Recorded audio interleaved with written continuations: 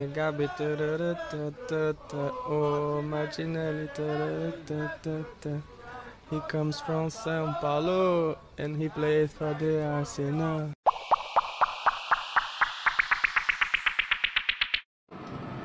Good morning and welcome to the Central Line. Just let you all know that Tottenham are shit. Tottenham Hotspur are shit.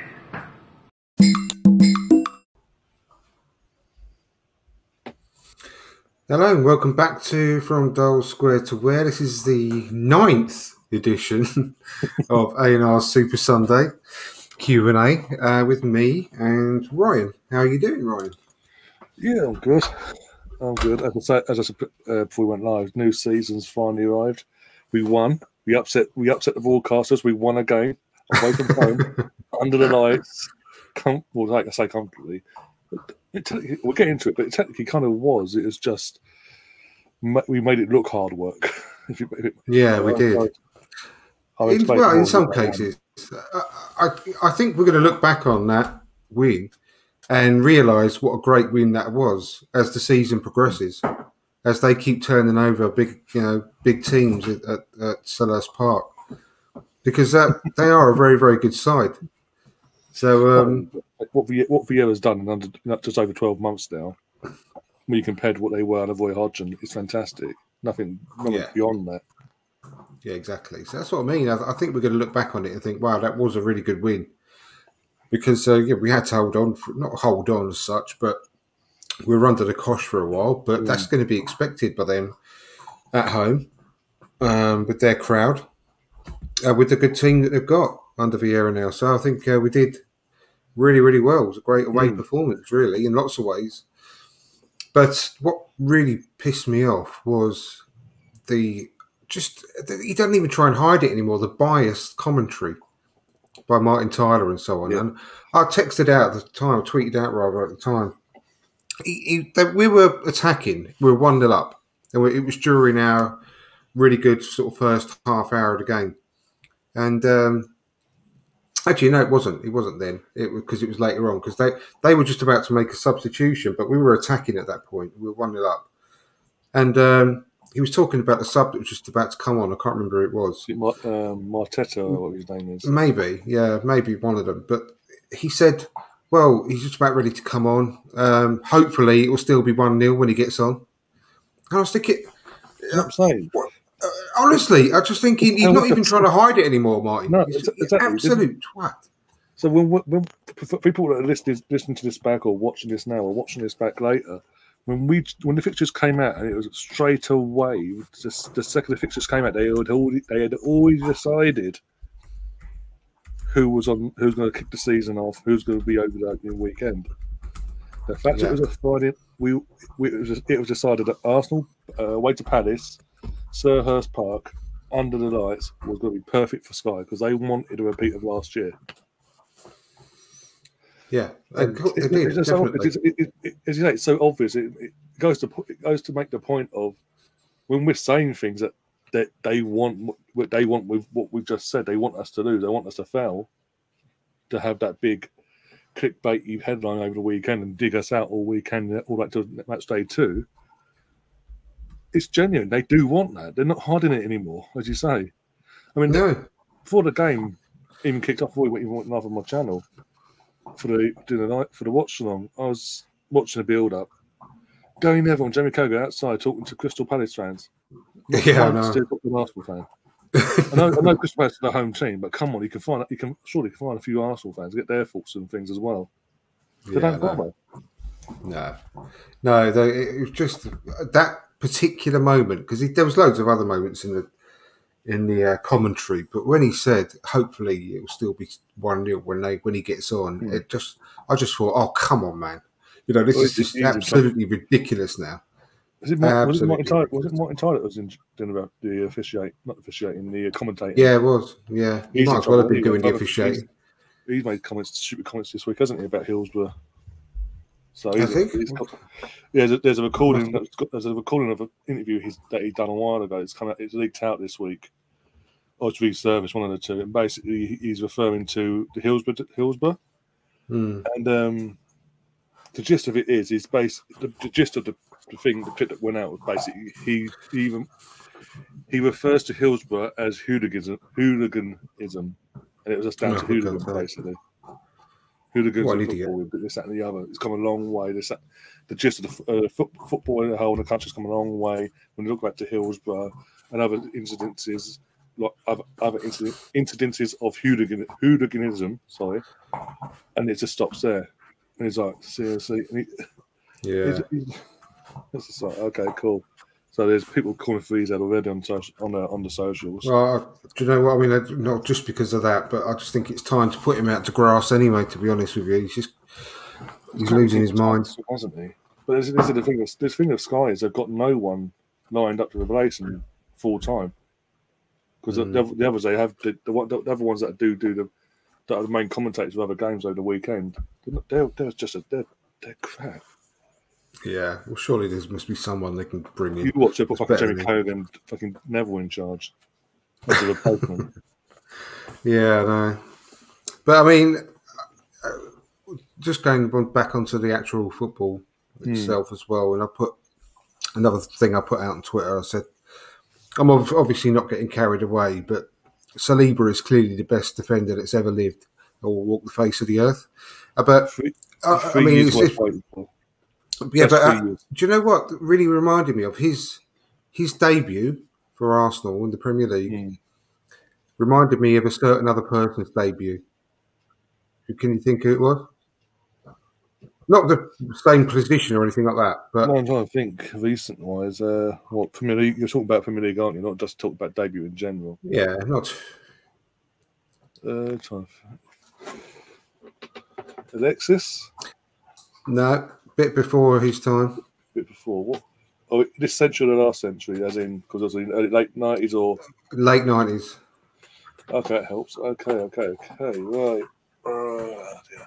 There was a particularly stunning debut for someone. Oh, bloody hell, this is late 90s. Anelka? No. Trying to think. One last guess. Is it what part of the pitch are they playing in? Midfield. Midfield, yeah. Someone's got it. Don't look at the comments, but someone's got it. Someone's got it. 90s, yeah, definitely 90s. Yeah. Wouldn't be French by any chance, would he? Yeah. I just saw you flick your eyes to the screen. But no, it doesn't matter anyway. I'm literally looking at my window. Yeah. No. But yeah. A certain Patrick Vieira. I remember his debut being everyone thinking, wow, what a player we've got here.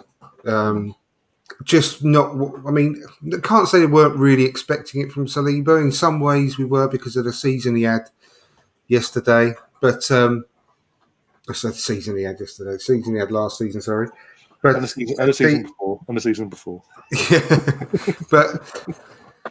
But wow, I mean, you can't get much of a better, debut for Arsenal, really, can you, than what he produced at the weekend? I think his best quality is almost his calmness, overall. Because, I mean, obviously he's a fantastic footballer, a brilliant defender. But I know it's early days, clearly, but it was a tough test. It's a tough test. I mean, they're not the best players in the world, Mateta and the strikers they've got up front, but they really battle. Yeah, you got to think in terms of starting 11, you had like Eze, Zaha, Jordan Ayew, and I can't remember who's up front now. Edward, all different types of attackers in their own way, but they all have pace. They have a bit of physicality about them. They all have different traits that could cause us problems. But he just seemed to deal with it. Like again, I know the last Sevilla game was a pre-season game, but we saw Saliba for the first time in person. Because we watched him over the pre-season, but in person, you've seen a lot more of him. And as you say, he's so calm with ball at the feet. He at that Sevilla game, go back to the week before. I think there's at one point, I'm trying to think now, first half, he had 3 Sevilla players around him, ball to feet, and he got out of Yeah. it. He got out of it. It wasn't like he had a massive space to get out of it. It's literally on top of him. Yeah, no, it's brilliant. His ball control is fantastic. His calmness, fantastic. He's a unit as well. And people tend to forget this. And think another rival fans think we're just deluded by overhyping him, as they say.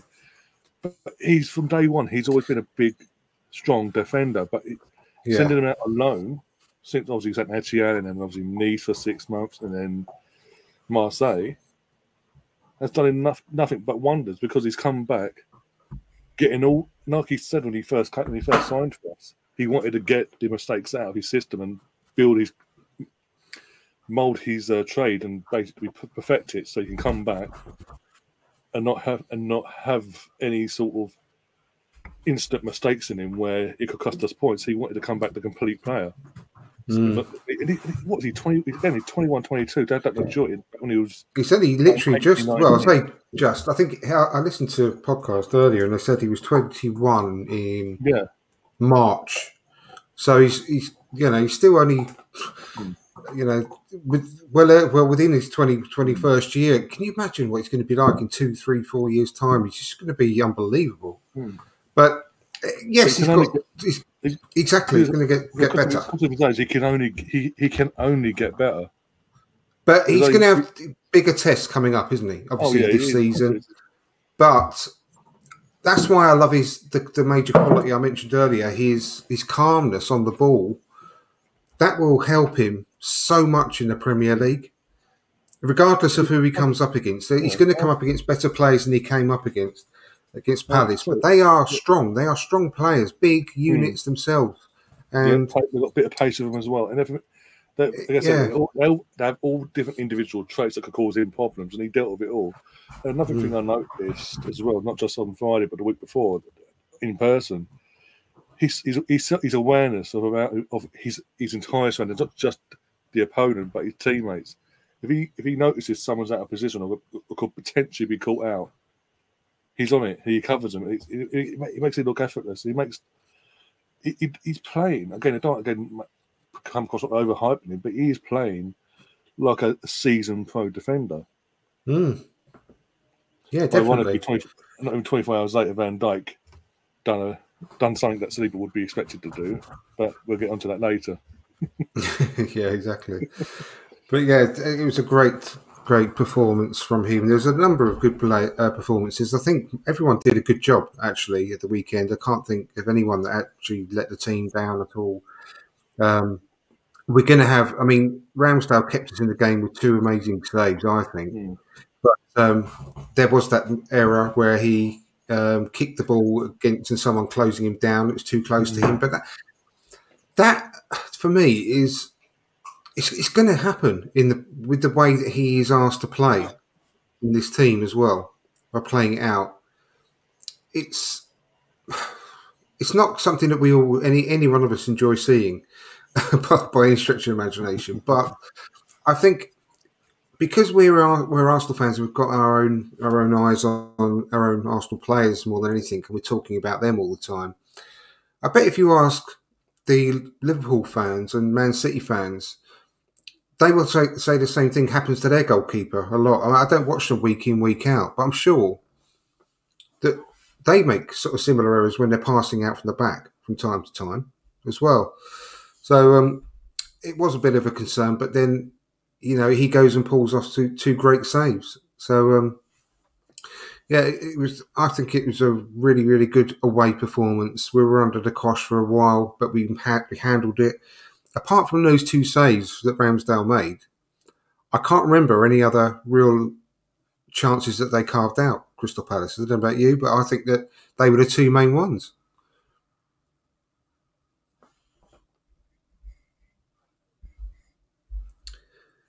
I can't hear you, Ryan. You're on mute. Sorry. I was just saying, literally, even after my stream, basically, I went back and watched the game throughout again the whole 90 minutes.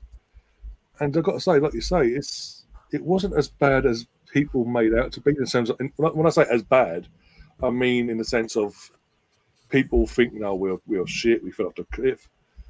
Yeah, we started off well. We were. That was the the first half hour, 35 minutes of that game, the first half anyway, was the best I've seen of Arsenal in a long time in terms of since even better. I'd say even better start than the Man City game on New Year's Day. Jesus was a nuisance to their defence, but we knew. I think the players knew, Arteta knew, and the coaches individually. We all knew as a whole that we're away from home. At some point, with Vieira as a manager as well, look what he's done in the last 12 months. At some point, they will go into this game, and they are going to have a period of the game where they're going to have all the ball. It's how we dealt with it in that time frame. And for me, look again, watching it back, we did pretty well actually. You think about it, as you say, 2 chances they had clear cut. One near the end of the first half, which Xhaka put off the Edouard. I think it was Edouard anyway. And then that was it. One major chance in the second half that I can remember.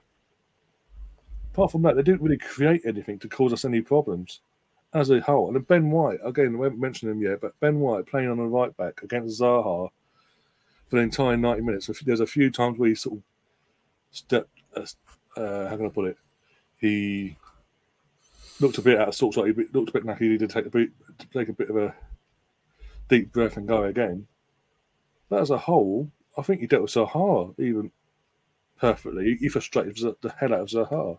And he's not, as you say, a natural right back. He's he's played there before, don't get me wrong, but he's not natural, is he? Especially at Arsenal, he's played predominantly centre back. Exactly. And I think it's confidence wise, while we've got Tomiyasu out as well. Even if we have Tomiyasu back, it's confidence wise of Ben White knowing that he's how he performed on Friday night, and hopefully it continues on to Leicester. I don't know how long Tomiyasu is going to be out for. The Leicesters, the Bournemouths of this world, and just take it game by game. Don't overthink it. Don't overdo it, and you'll be fine. Zinchenko as well started off well, had a bit of dip near the end before he came off, but again, another fantastic debut. What more can you ask for? Solid performance, got an assist, the best assist in the world, all the space in the world, donked it back to Martinelli. What more can you ask for from a defender? I don't know. It's great, yeah. Really, really good. Yeah. My only frustration was, as a whole, was Odegaard. I think in terms of the chance, I think we all know what I mean. The chance where Jesus passes it to him on the plate, and all he has to do is hit it first time at goal. And there's a chance it goes in 2-0. And I said during my stream, it was like, because we'll talk back about it, it was like literally watching Ozil. In terms of ball will come to him, he'll be in the goal scoring, the best position ever to score, but he won't. Instead of going for the goal, he'll think, "No, I'll pass it off to someone else." I want him to be greedy. I want him to. And we've seen it. The thing is, he can do it. We've seen it last year. And he scored my favourite goal pre-season, like I said to you before, as well. With his that touch was amazing, but he should have hit that. The one if I'm thinking right, is the one where he should have hit it with his right foot straight away. But I've just got some comments coming in. I've noticed in the chat since started. Yeah. In terms of Victoria's question about the T-shirts, I'm on it. Yeah, definitely. I've started a few of those, so I'm going to come on to those. But ask brothers Ryan, the other Ryan, as we always say, Ryan. Thanks for joining us. You've put a note in saying, "Have we seen your question in the chat?" Now, Ryan, my question is, can I play them out? Can I play those voice chats out, Ryan? And actually, so you're asking the question yourself, or should I avoid them because I haven't listened to them yet?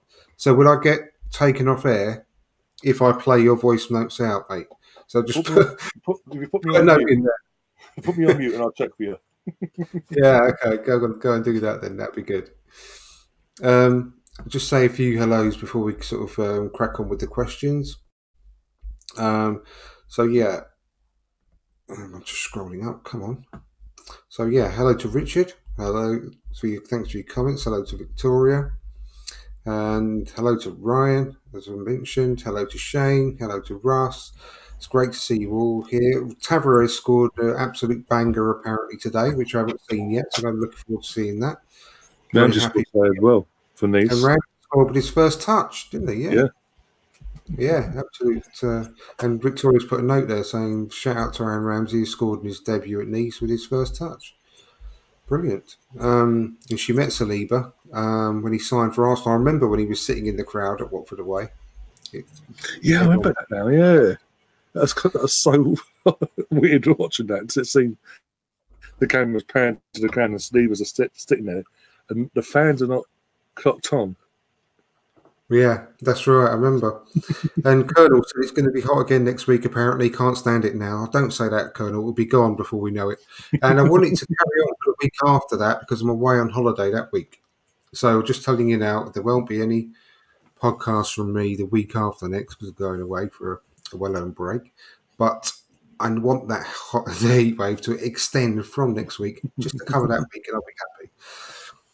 So yeah, let's go on to some of the questions. Sorry, did you say you listened to those questions, mate? It's one question, one voice is Arsenal related. Great. So it's okay. It's all okay. First one or the second one? Is it the first one? Just the first one is just air sound. The second one. Second one. Thank you for that. I won't bother with the first one. Right, I'm going to play it then, Ryan. If you're listening, if you're still in the chat, 1 second. Hey guys, hope it's not too late for a question. Question is, what's going on with Norton Cuffy? We haven't really heard anything about him as far as a loan, which is something that I think he needs to get. The U21s is not enough for him, and now that Ben White is playing right back for us, you have Ben White, Cedric, Tomiyasu. So where do you guys think is the best fit for him as far as a loan move? Or do we think he's going to leapfrog Cedric that Tomiyasu's injured? Love to know what you guys think. Thank you. Great question. Thank you for that, Ryan. Yeah, it's gone really quiet regarding him and loans. I cannot believe that we're not going to send him out on loan. Personally, I don't think that the under-21s. I think we're just looking for the right fit now. Yeah.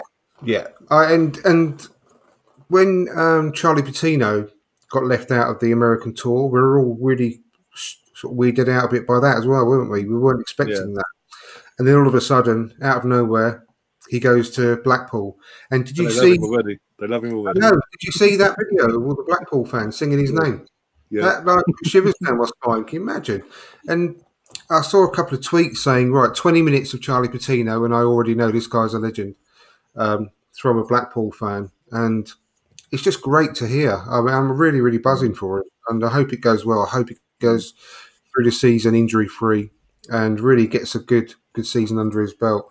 But I think a loan is very much on the cards for him. I can't see him playing for the under-21s this year. I think he's well below him now. So we have to wait and see. Sorry. Slightly refer to the documentary, first 3 episodes of the documentary. Do you think this loan for Charlie is going to be pretty similar to what the Smith Rowe loan was to Huddersfield in Arteta's mind? It's not for him. It won't be just about the football. The football you're playing. It's about what sort of character and how you're developing as a character over the season within the change. Yeah, very much so. I don't think there's any doubt in his ability. He's grown a lot as well. We all saw the photos in pre-season. He looks much bigger, stronger than he used to. That was always my main worry, but with him, that he couldn't fight his way out of a paper bag. So I think it's all about gaining strength, getting the rhythm of playing against men week in, week out.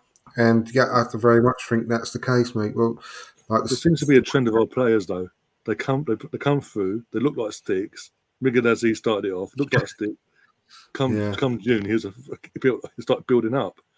Last year, Charlie, you just said, he's now built up. So who? Out of interest, is anyone that's just a stick that's a breakthrough in our team that's going to build up like a brick house by June? Fabio Vieira. We'll see him all of a sudden. He'll come out like a rippling. He'll make his debut like a rippling Hulk. He'll be a mini Akinfenwa. I don't know what they're feeding him down at our canteen, but it's doing them good. Norton Cuffy, he's already built like a brick shit house anyway. He's a proper unit. So I've got no worries about him there. But yeah, I think it would just be announced all of a sudden, Ryan. That's what I think. That all of a sudden the right loan will come out somewhere. Yeah. I think it'll be announced near the end of the window as well. Yeah, exactly. So thanks for that, mate. I'm going to go on to another question. You've already answered the first one. Do you think we should get If That Was Xhaka t-shirts printed? I think that'd be amazing. Yeah, I think now you've mentioned it, Vic. I'm on it. Don't worry, and you'll be the first to get one. Great idea. And she's also added an extra one, which I was absolutely fuming in the game on Friday. Is Xhaka a marked man? Now, yeah, it's almost becoming a parody, isn't it? Really, let's be honest. It's a bit of a parody now. When he got booked for diving, I think it was a bit harsh anyway because there was enough contact for most people to go down that don't get booked. So that was a very much If That Was Xhaka moment because it happened. But then it goes, you get Eze doing exactly the same thing, and they go and he just had a quick word with him. No card. Yeah. I mean, it's just, it really is embarrassing now. It's purely got a stamp marked on his head, like a tattoo, that I am Granit Xhaka, book me. Yeah. Because it's just so. We've seen over the weekend as well, not just in Premier League, we'll touch on the other games in Premier League, but in the Championship, there was a game in the Championship, Max Aarons got a challenge where the opposing players literally studs up, 4 studs into his shin pad, and it's so aggressive and made contact. No card was given, by the way, but he's out to the game, took his shin pad off, and there's a massive gash down that hole his lower leg. But there was no booking, no red card, no respective action. He's had to go off injured. There's a massive gash in his leg, bleeding out, even at full time. Yeah. In terms of Premier League, yesterday, them knocked down the road at home to Southampton. I can't remember who it was now. I can't remember if it was Dyer now. It might have been Dyer or some of that ilk. Or it might have been Højbjerg. Oh, no, it's Romero. Absolutely disgraceful challenge. A red card at any other game. Romero, that's it. Romero, sorry. Disgraceful challenge. Any other player for any other team would be sent off. The fact it goes to VAR as well nowadays, and they saw that, they see that back and go, no, it's all good. And then today we've seen Tomlin almost literally need to take someone's foot off. I know. Got a booking. The VAR look at it. Well, that's okay, no problem. That's no problem. Martinez goes through Welbeck like a train into the ball. Everyone's saying it's a penalty. The commentators, everyone, the whole world saying it's a penalty. And the commentator went to VAR. The commentator said, "We can actually, we're listening. We can hear what they're saying," and they said it's okay. It's because it's Old Trafford, and it's ridiculous. They should have been 3-0 up at that point after scoring a penalty, and then it goes to 2-1 because of a handball goal. That was bizarre as well. That was bizarre. I'm sorry.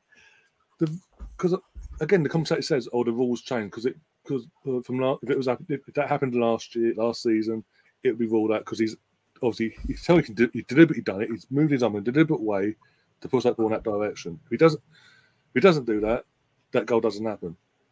But at the end of the day, it's a handball. Then he's deliberately, no matter what you say about it leading to a direct goal or not, he has deliberately done something, done an actual way. It's hit his arm as a handball. And it's led to he's gained an advantage from it. So we're going to see all season now things like that occasionally pop up because it's been gotten away with. And occasionally, once in a blue moon, probably an Arsenal game, we'll get pulled up on it. I guarantee it. Because again, inconsistencies of this league. No, exactly. What's his name? It's his last season as well. The top honcho, Knobhead, whatever his name now. Mike Riley, that's it. It's his last season, isn't it? So he wants to go out with a fucking bang by the looks of it because he's changed all the rules again. And the controversy, even with with video assistant help, we're getting clangers. It is like when they forced this through in the end, the VAR system, it was like we've called for it, but we're still going to be controversial and cause controversy to add to drama for people to come and watch it still. So what was the point? You may as well just left it as it was. Yeah, no, exactly. I'm going to move on to the other questions so we can make sure we can get in if we can. I'll come back to your other one in a second, Victoria. But I'm going to move on to the one from Shane. Shane Curtin, thank you very much for sending it in. So, do Tommy and Tierney come back in when fully fit? He thinks so. I mean, let me just. I think Tierney's got a fight. I think this is only my personal opinion. I would definitely bring back in Tierney and move. Bloody hell, help me out a second. Thank you. You know what my brain's like nowadays. I move Zinchenko further forward, so he's in the Xhaka role, and you get all the Xhaka lovers, and I've been very much complimentary of Xhaka the last couple of seasons. I think he's had a really good time. He played well again, against Crystal Palace. It is a problem that he's always in trouble because of his name. But I would drop him to the bench and I'd put Zinchenko in the position that he's playing in. That's what I would do, because I just think Tierney offers us that little bit of extra on that side of defence. And for all his amazing qualities with Zinchenko on the ball, of which there are many, he's fantastic. I absolutely love him. But the ball is easy to put over his head for the opposition winger to attack that space. And we're going to see that a lot this season if he carries on playing left back all the time. In my opinion, he's not the strongest in defence. He's on the pitch to keep the ball, defend by keeping the ball. I think that's the mantra. But when we are defending and on the back foot, he can be got at. And I think Tierney offers a lot more strength in that aspect. But I would never leave Zinchenko out this side whenever possible. So I would let him move up one and have Tierney behind him.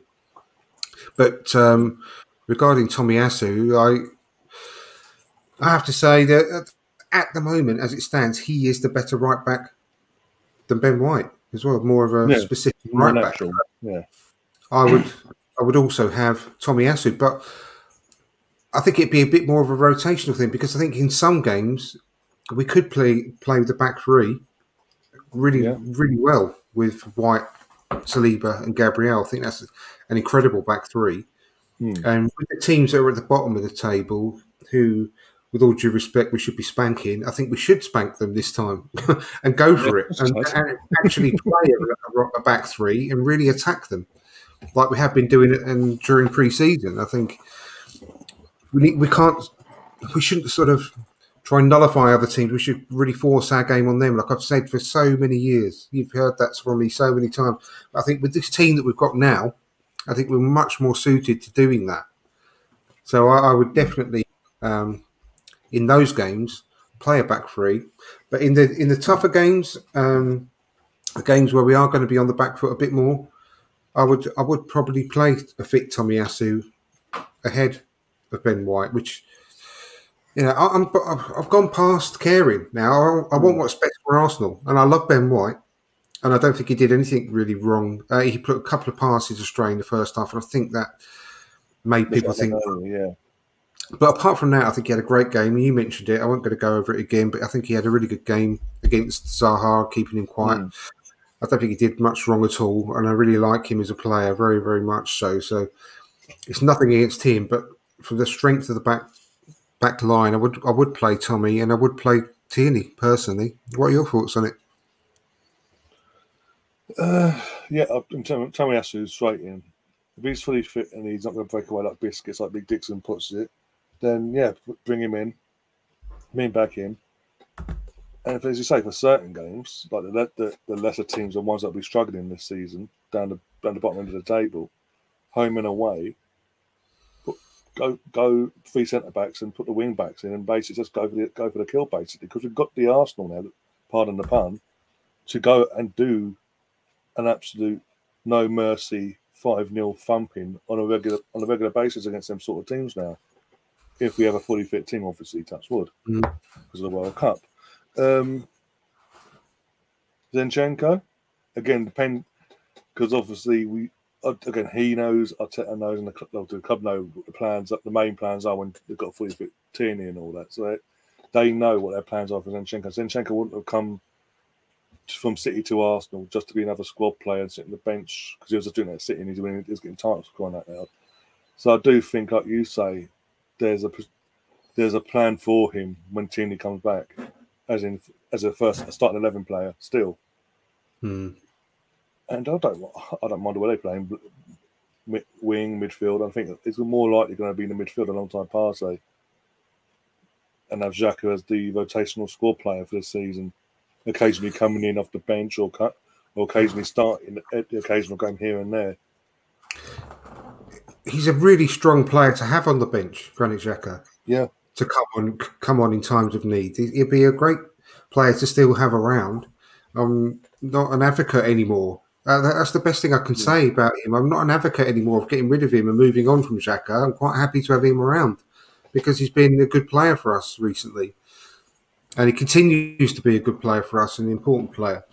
But I just think, the type of football we're going to be we have moved towards really suits Zinchenko more than him. And it's not a slight on Xhaka that we move away from him or gradually. It's a natural thing to happen, over a certain period of time. Exactly. With all due respect as well, Xhaka's he's 29, 30 now. He's pushing the wrong side of 30, put it that way. So his career's going to come to an end at some point. So we need to prepare ourselves for the eventuality of him either retiring or moving on at some point. And Zinchenko's 23, 25, give or take. I can't remember what his age was now. But even 25 longevity. So it's the perfect time now to just have that transitional period, bringing him in, making him the regular fixture, that part of that pivot alongside Partey now. That's what. And just easing out Granit in terms of making it more seamless and comfortable. So if he does move on next year or retire, whenever, whatever, it doesn't have the immediate effect of what player in. He's now going to play that position, but he's not played there for God knows how long. Whereas he's going to hit and hope basically.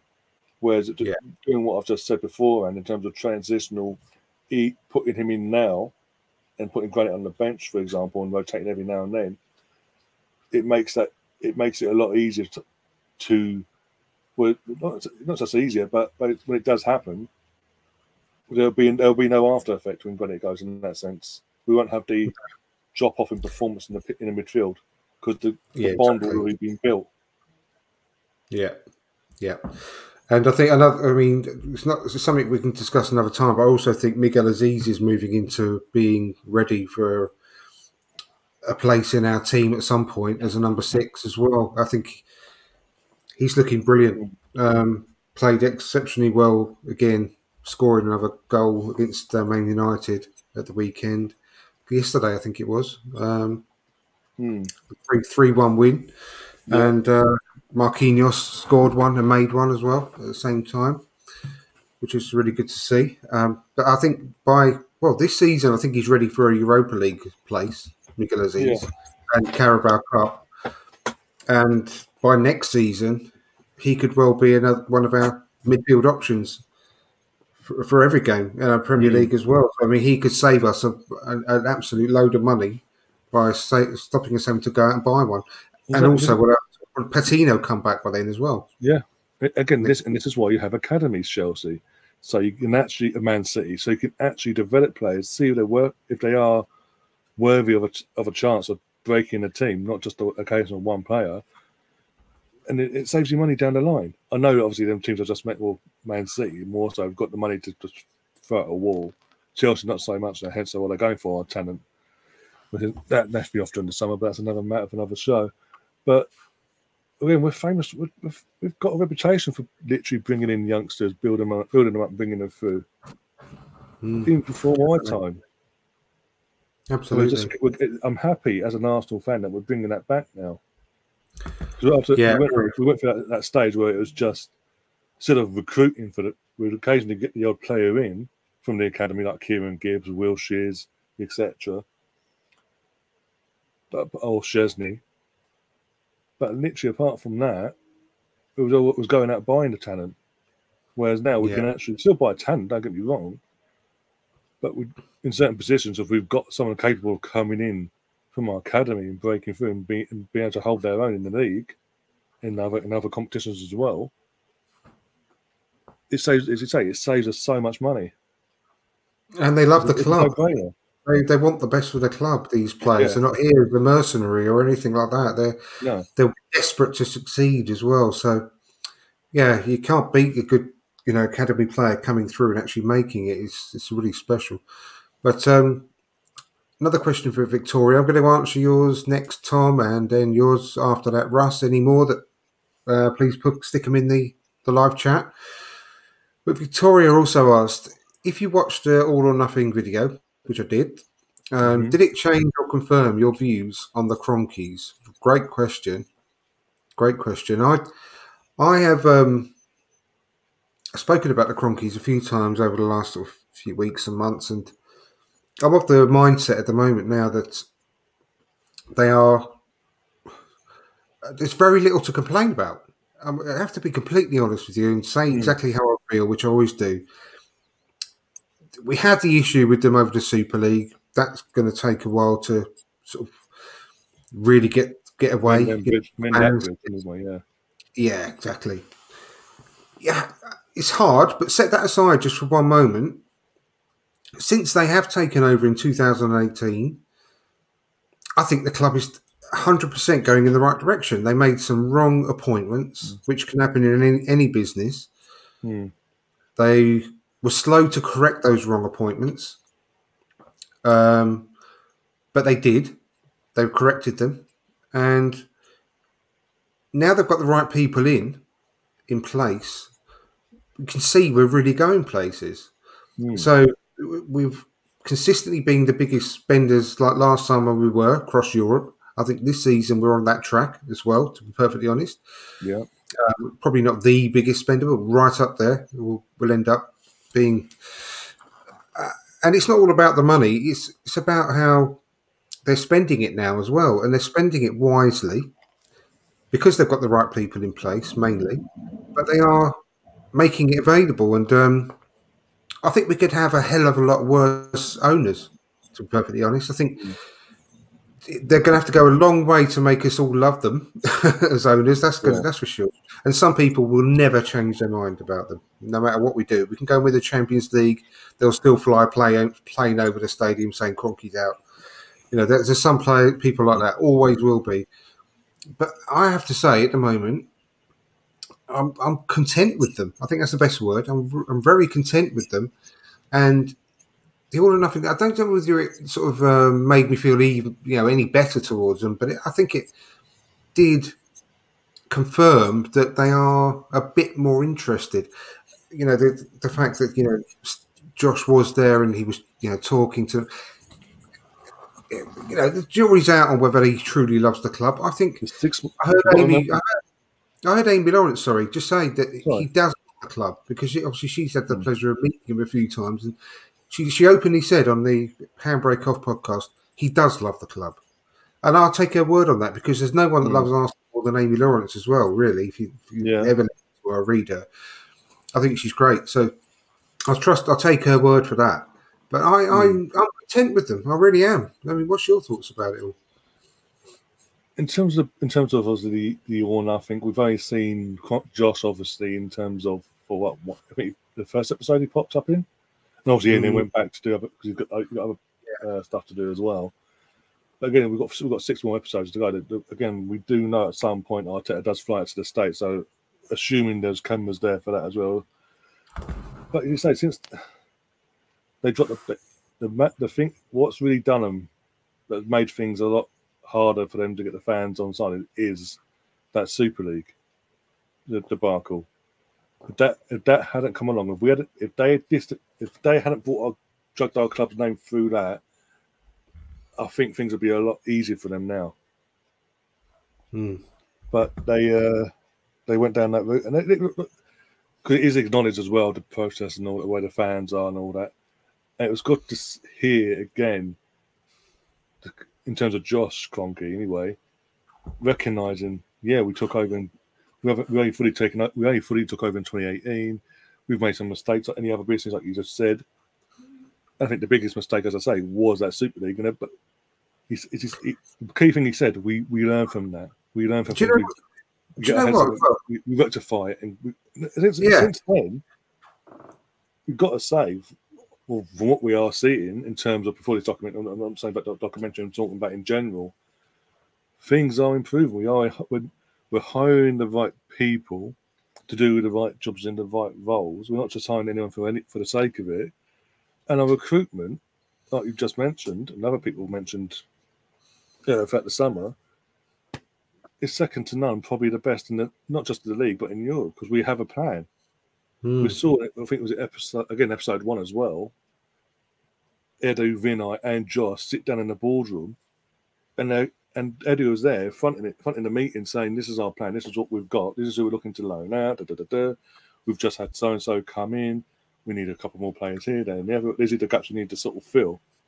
The other guy had just arrived in that day, actually, when they're having that meeting, actually. But there was other positions that, because they had this is who we've got, and they had them in the positions they play, and this, that, and the other. Saliba was in the far corner, the other ball, because he's out on loan. But they have a plan. It's not just there's a blueprint. And we're following it. It's not like initially there's one plan, and then 6 months later we're tearing it up. Then we put something else along, tore that up. Then Don Raul got found out, got rid of him, and started again. We're actually now it's been going two summers now, a whole year now. This plan has been in motion, and it's benefiting us. I'm seeing now on social media videos that are being made on like TikTok and all that, getting shown by my brother and all that. Rival fans are making videos saying, "Let's all jokes aside here. This team scares me. This team should scare you." Yeah, I love that. As an Arsenal fan like yourself, I love that. I love that the fact that there are rival fans out there now having that fear again. Yeah, they're showing us respect now and saying that no, this is a serious team coming. If we ain't careful, they could blow us out the water. Yeah, and Victoria made a brilliant point here on the screen. I think the biggest mistake was saying we don't want the legacy fans. Yeah, that's the I completely slipped my mind. That's completely right, Victoria. That really, really was a mistake. And running a hunting channel she's put on there as well, which I have to say, I didn't actually know that. I've never read that. I didn't actually know that, Victoria. That's new to me. But if that's the case, that is a disgrace as well. That came out not long after they came for owners. That came out. That Stan owns a shit, basically a majority shares in a channel that's animal hunting, basically. I don't know if it's still the case now, but at the time it was. This is a few years ago now. That's obviously disgusting as well. That was a big error, and I completely slipped my mind earlier when you said that. But thank you for reminding me about that, about the legacy fans thing as well. That was a problem, to say the least. But overall, it seems to be going in the right direction. As I say, I'm content with their ownership. I'm not running and shouting from the rooftops about how wonderful they are or anything like that. I just think it's going in the right direction at the moment. Let's move on to the next question, which is from Tom. Thank you very much, Tom. He said, Andrew, what are your thoughts on the fans who couldn't be bothered to turn up to the Emirates last season, but now we are on the roll? The same fans from last season can't get a ticket for love nor money. Yeah. That's a problem. I mean, I really like what the club did about the empty seat problem because we do sell out every week, and we all got laughed at as a club saying the official attendance was 60,000, whatever, when you could clearly see there was thousands of empty seats because people didn't bother turning up. And I'm pleased the club have done something about that by saying, I can't remember the exact numbers, but if you don't turn up to so many games, your season ticket membership and all that, that's great, and I like that. And I mean, even at the Emirates Cup, it was a sellout from what I heard, and no one could get tickets for that just before the game. They left it too late. I heard a lot of people on Twitter saying that they expected it to be able to get tickets last minute, and they couldn't. But I looked around, and there was still loads of empty seats. Not mainly in the upper tier, though. Yeah, that's where I was. I mean, that's where I got my ticket, and I just still think why have you done? Just sell it on if you're not going to go. And it does annoy me that aspect of the game, because I think a sellout game should be a sellout game, and if you can't go last minute, it needs to be easier to transfer that ticket to someone else. So it is annoying. People who have season tickets think it's their God-given right to turn up when and where they like, because they pay for the seat anyway. I don't like that. I mean, I think you do need to give some kind of commitment to actually attending the games that you've paid for, and if you cannot, then you have to resell it on, because I know that it's hard to police, because if you can't go last minute, you can't go last minute, and the club ain't going to know that you aren't going to turn up. So what do you do in that aspect? But there must be some way around it, some way of being able to do that, to sell it on with very little notice. Because we're not telling me these people that are buying tickets are not turning up. They haven't got friends or family members that would like to go to a game. Yeah, very ready to go to a game, or haven't been in for a while, but would like to go for a day out. You can't tell me that's not the case. It's just, I think so. Well, there's a way around. There's got to be a way around it to stop this. But yeah, because just touching it briefly, the women's North London derby, the whole apparently from what we're hearing, the whole lower tier is now sold out to the point where they're opening up the upper tier now. And they've opened up a few blocks in the North Bank now. I will be disappointed, because I'm going myself. I will be disappointed if it gets to a point where we've sold all the stands open, all the blocks open up for upper tier as well. So, and it's touted as a sellout, a complete sellout, potential record breaking attendance for WSL. I will be disappointed if I get there and I see empty seats. Yeah, definitely. Because in terms of the WSL, that what's happened in the this time last week, that we've mentioned it last week on my channel. It's groundbreaking, and it's good to see that the sudden spike in interest is there. That obviously people are wanting to spend a few quid, and it is a few quid for a ticket now for that North London derby. It's not expensive. It's just because it's Tottenham. I think I've paid myself £6 for my ticket, but which again, in the grand scheme of things, is nothing. It gets people's interest, and we said this. It's got to be a scheme in place, and they've got to do. And it's not just at Arsenal. This is at everyone in the WSL that's involved in WSL and women's football that has these stadiums. When they do bring them over, when they do integrate them over to the Emirates or Stamford Bridge, etc., don't do more than just say we're just going to the Emirates. This fixture, Arsenal versus, for example, Chelsea, is at the Emirates, and that be it. You've got to do more than that. You've really got to promote it, not just online, but within your local community. Put incentives out there. For example, all the local schools and don't just single out girls and all that. All the kids, boys, girls, whatever, go out to these local schools and give to the schools X amount of tickets for free. Exactly. For every student, every kid that takes one, they get an extra one to obviously come with their parent or guardian, respectively. It gets them in through the door. Then obviously with that, you're getting people in the shop, buying more merchandise, in the actual concourse area, buying food and drink, as long as they're not taking the mick there. But also getting used to going. Make a proper day of it.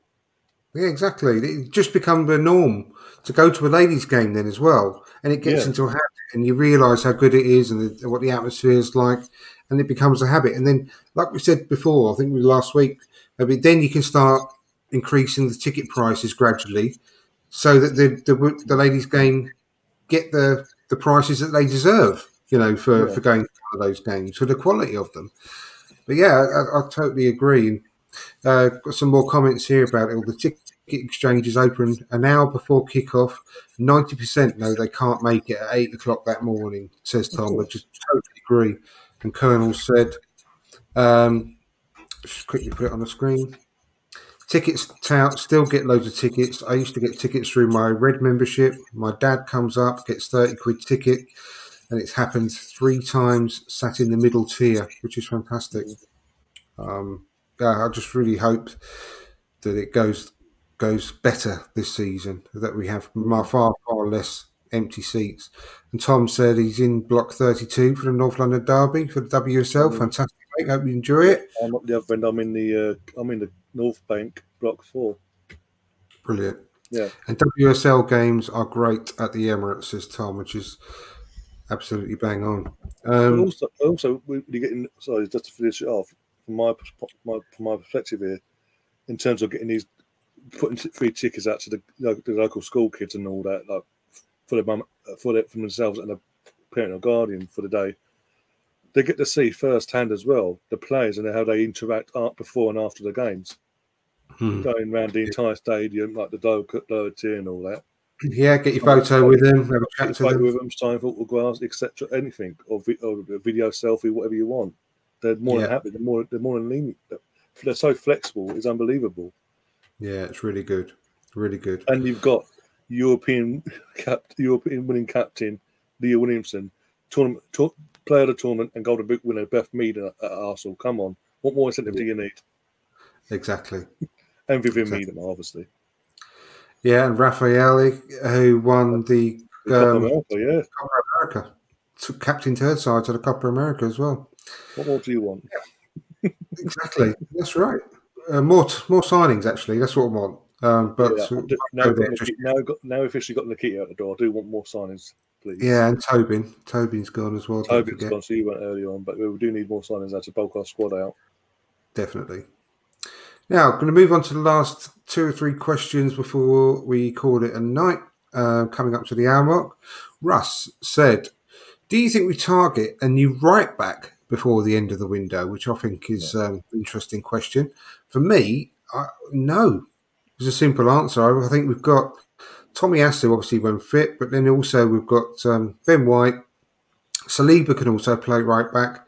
And then we've also got Cedric as well. And whatever you say, Cedric, he's a half decent player. If he has to play a handful of games, he did us a good job last season in quite a lot of games. Wasn't great in all of them, but you know what I mean. So yeah. I think we've got 4 options there. So I can't see why we would target any right back, Russ. Personally, no. I mean, have you got a quick answer to that question? Yeah, same as you. No, we've got plenty to cover. If we much bigger fish to fry than another right back, in my opinion. I think in terms of what we need and probably looking at, we're probably another central midfielder, maybe from Leicester, maybe or Lyon, one of the two, and a right winger that Arteta can rely on to help lighten the load on Saka throughout the season. Yeah, I'd say the same. If we don't get a right winger in to sort of take the load off Saka, we're pushing it as we pushed it as it was with no European football last year. We've got a World Cup and European football to contend with this season. If we don't I maintain that we'll get run into the ground and get injured. There'll be a big injury. I maintain that my thoughts that Vieira will get quite a bit of time there. It's possible, but you've got to ease him in, isn't it? You don't want to ease him in the cups and all that first off, isn't it? That's the way of easing him in, though, isn't it? Just to give him 30 minutes to give Saka a bit of a rest at the end of games and so on. And I can see that happening. And we've got no sign of Nicolas Pepe going anywhere at the minute. So there's no sign of him playing either. It was an option on Friday, and didn't get picked. Yeah, exactly. Nelson was an option, didn't get picked. Nelson as well. So we have to see what happens there. But thanks for the question, Russ. And Shane Curtin has said, can you see Emil Smith-Rowe progress this year? He's a shy lad. Does he have the fire to fight for a spot? I definitely think he has, Shane. I really do. I don't think he's asked. Cut him through the middle. He bleeds Arsenal, and he's like a stick of rock. He's got Arsenal right through him. I think he would do anything to get back in that team and fight for his place. He may well be quite a shy lad, but get him on the pitch, he's anything but, in my opinion. I think he's definitely got the fight. I think he's absolutely really frustrated that he can't start the season yet. And I think as soon as he comes back, we'll see the old Smith Rowe again. I think he's I mean, if you watch the All or Nothing documentary again, it just reminds you what a key integral player he was for Arsenal, right the way from the previous season. If you remember, obviously the Christmas before that, Boxing Day onwards, Day fixture, how important he is. And I think it's so easy to be out of sight and out of mind as a footballer sometimes. You forget how good these players are and how important they were to the team. He was important enough for us to give him a brand new contract and the number 10 shirt. He's not going anywhere, and he'll try and fight his way back into this side by hook or by crook, in my opinion. Do you think anything different? Yeah, in terms of his shyness and all that, we see it. I get it. I know it's filmed last year, but we do see it in the documentary. It's like the one-on-one with Albert, and Albert's like, "No, speak up. I want you to tell me exactly what you're seeing, and what we can work together and improve this, that, and the other." I honestly think, of course, he's got the fire to fight for his spot, fight for his place at the club and all that. Not just at the club, but for his spot in the squad. Because of the 5 subs and all that. Of course, he's got that fire in his belly. As you say, he bleeds the club. They touched on it. He's been at the club. He came through at 15. They're showing the clips when he was 15 and doing things at 15 that no other 15-year-old will do, football-wise, with the talent he has. And I think with certain signings we've made as well, they could bring more out of him in character, in terms of his character, in terms of his shyness. I think they can integrate with him in terms of be social with him off the pitch and all that. That'll benefit him as well, because obviously that'll bring more out of him in terms of being less shy and all that, and actually being more vocal. And that's if you remember, again, that's what I was touched on earlier about the loans thing with Smith Rowe at Huddersfield. I said I'm loaning you out, not just to get the game time, but I don't care about your football, because your talent is unbelievable. I've got no doubt you'll make it at the club. I want to see what you're like in the dressing room. And clearly he did prove something, because Arteta clearly heard back right things, because he's not been known that since he's broke through. Exactly, yeah. I've got no doubt. He was our second highest goal scorer last season. Yeah. People, like I said, it's easy to forget when they're out of sight. They are out of mind, like I said before, and it's easy to forget just how good they were at that point. But he's still such a young player that I've got every faith in him to break that into the side. And I think the last question, it's a good one. So, Victoria, talking of planes, that one that flew over Selhurst Park, thoughts?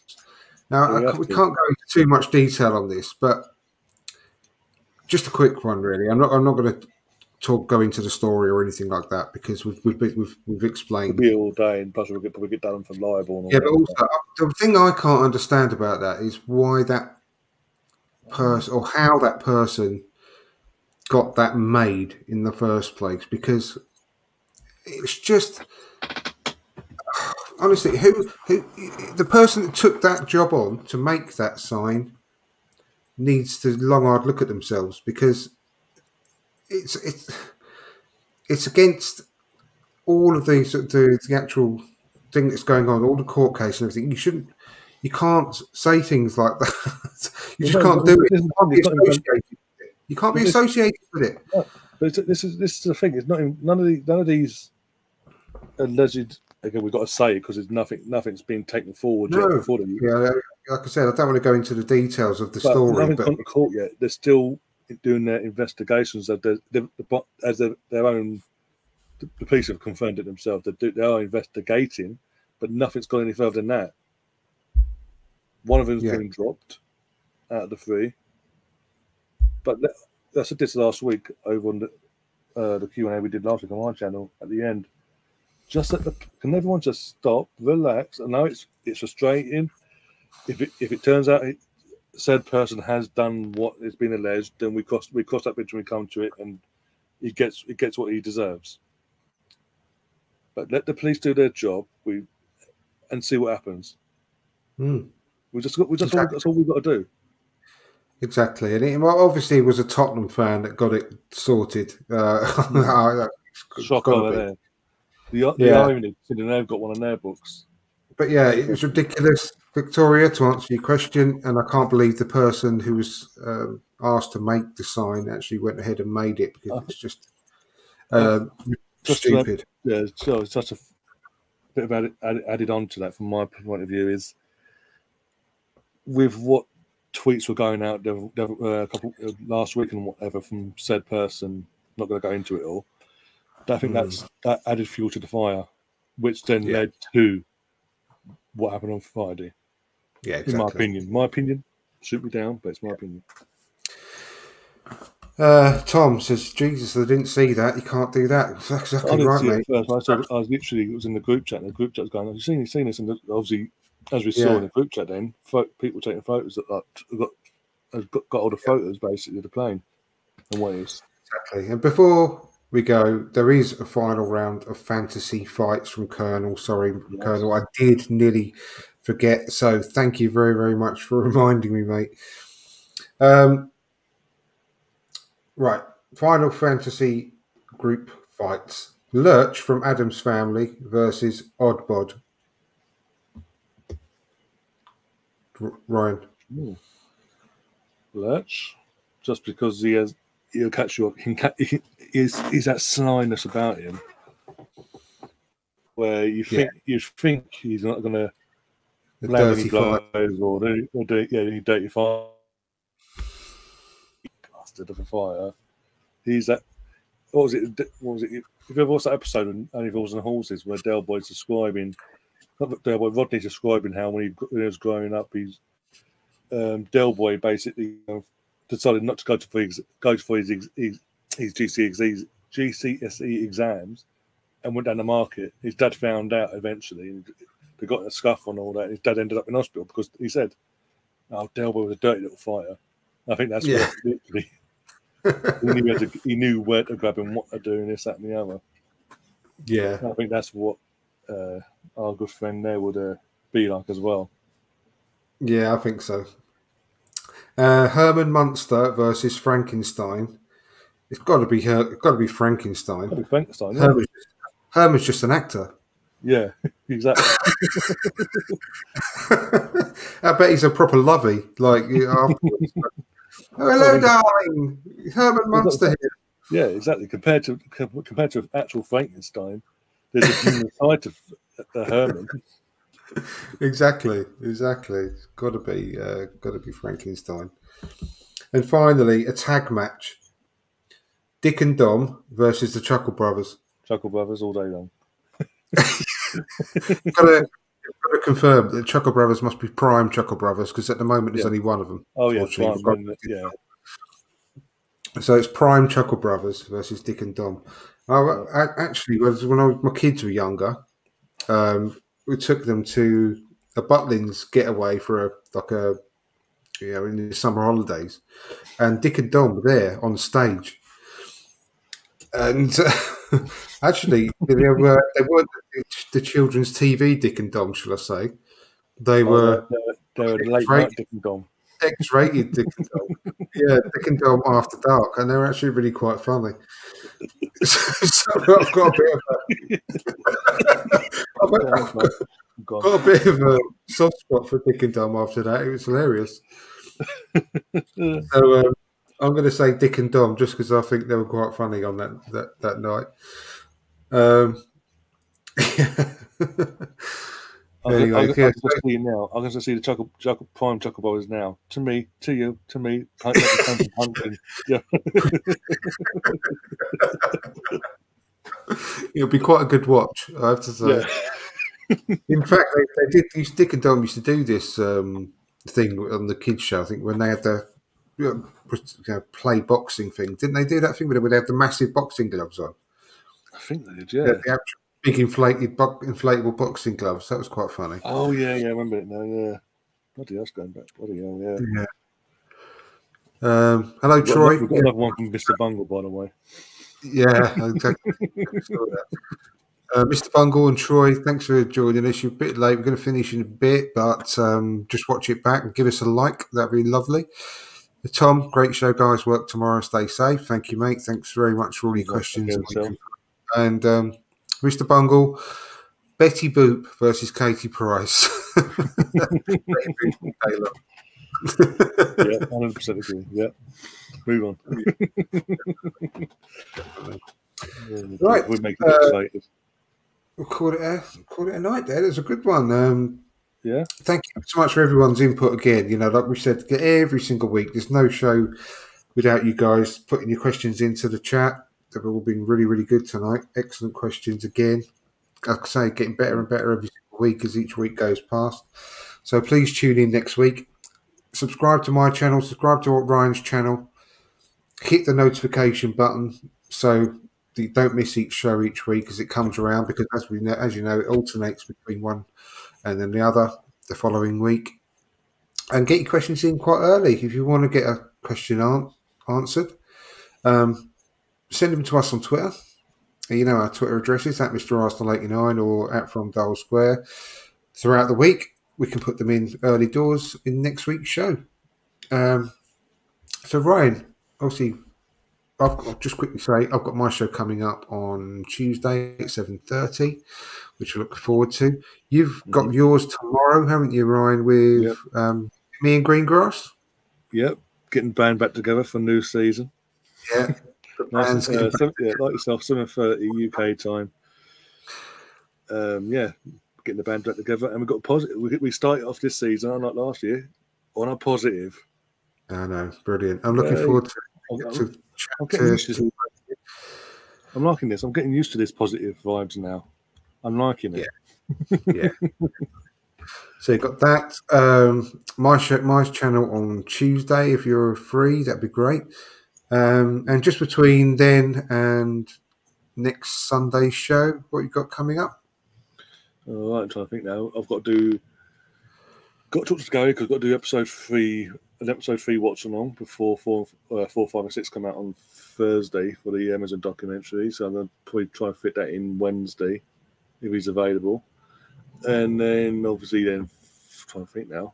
We're playing Saturday, don't we? So probably do a podcast again, a preview podcast on Friday if you're available for that. Yeah, sure. I think be around the same time as tomorrow, but because we can sort that later on during the week and all that, confirm all that out. Trying to think Thursday, probably do watch on for episode 4 or 5, and then do episode 6 on next Sunday if Gary's available. Saturday, Arsenal v Leicester watch along, and then match a day later on in the evening, and then Sunday probably episode 6 watch along for the documentary, and obviously before that, the next episode 10 of 10? Yeah, it is 10. Yeah, of this Q&A show that we are doing. Great. No problem. That'd be fantastic. And that'd be just the last podcast I'll do for a week next Sunday, because I'll be off on holiday on the Monday morning. So that'd be good. Round off the week nicely. So thank you very much, everyone, again. Thank you for all your questions and all your interactions. Keep them coming next week, please. And we look forward to seeing you all in the chats for the shows we've got coming up this week as well on both of our channels. So thanks again, Ryan. Look forward to seeing you tomorrow. And everyone, have a very good evening. Take care and up the Arsenal.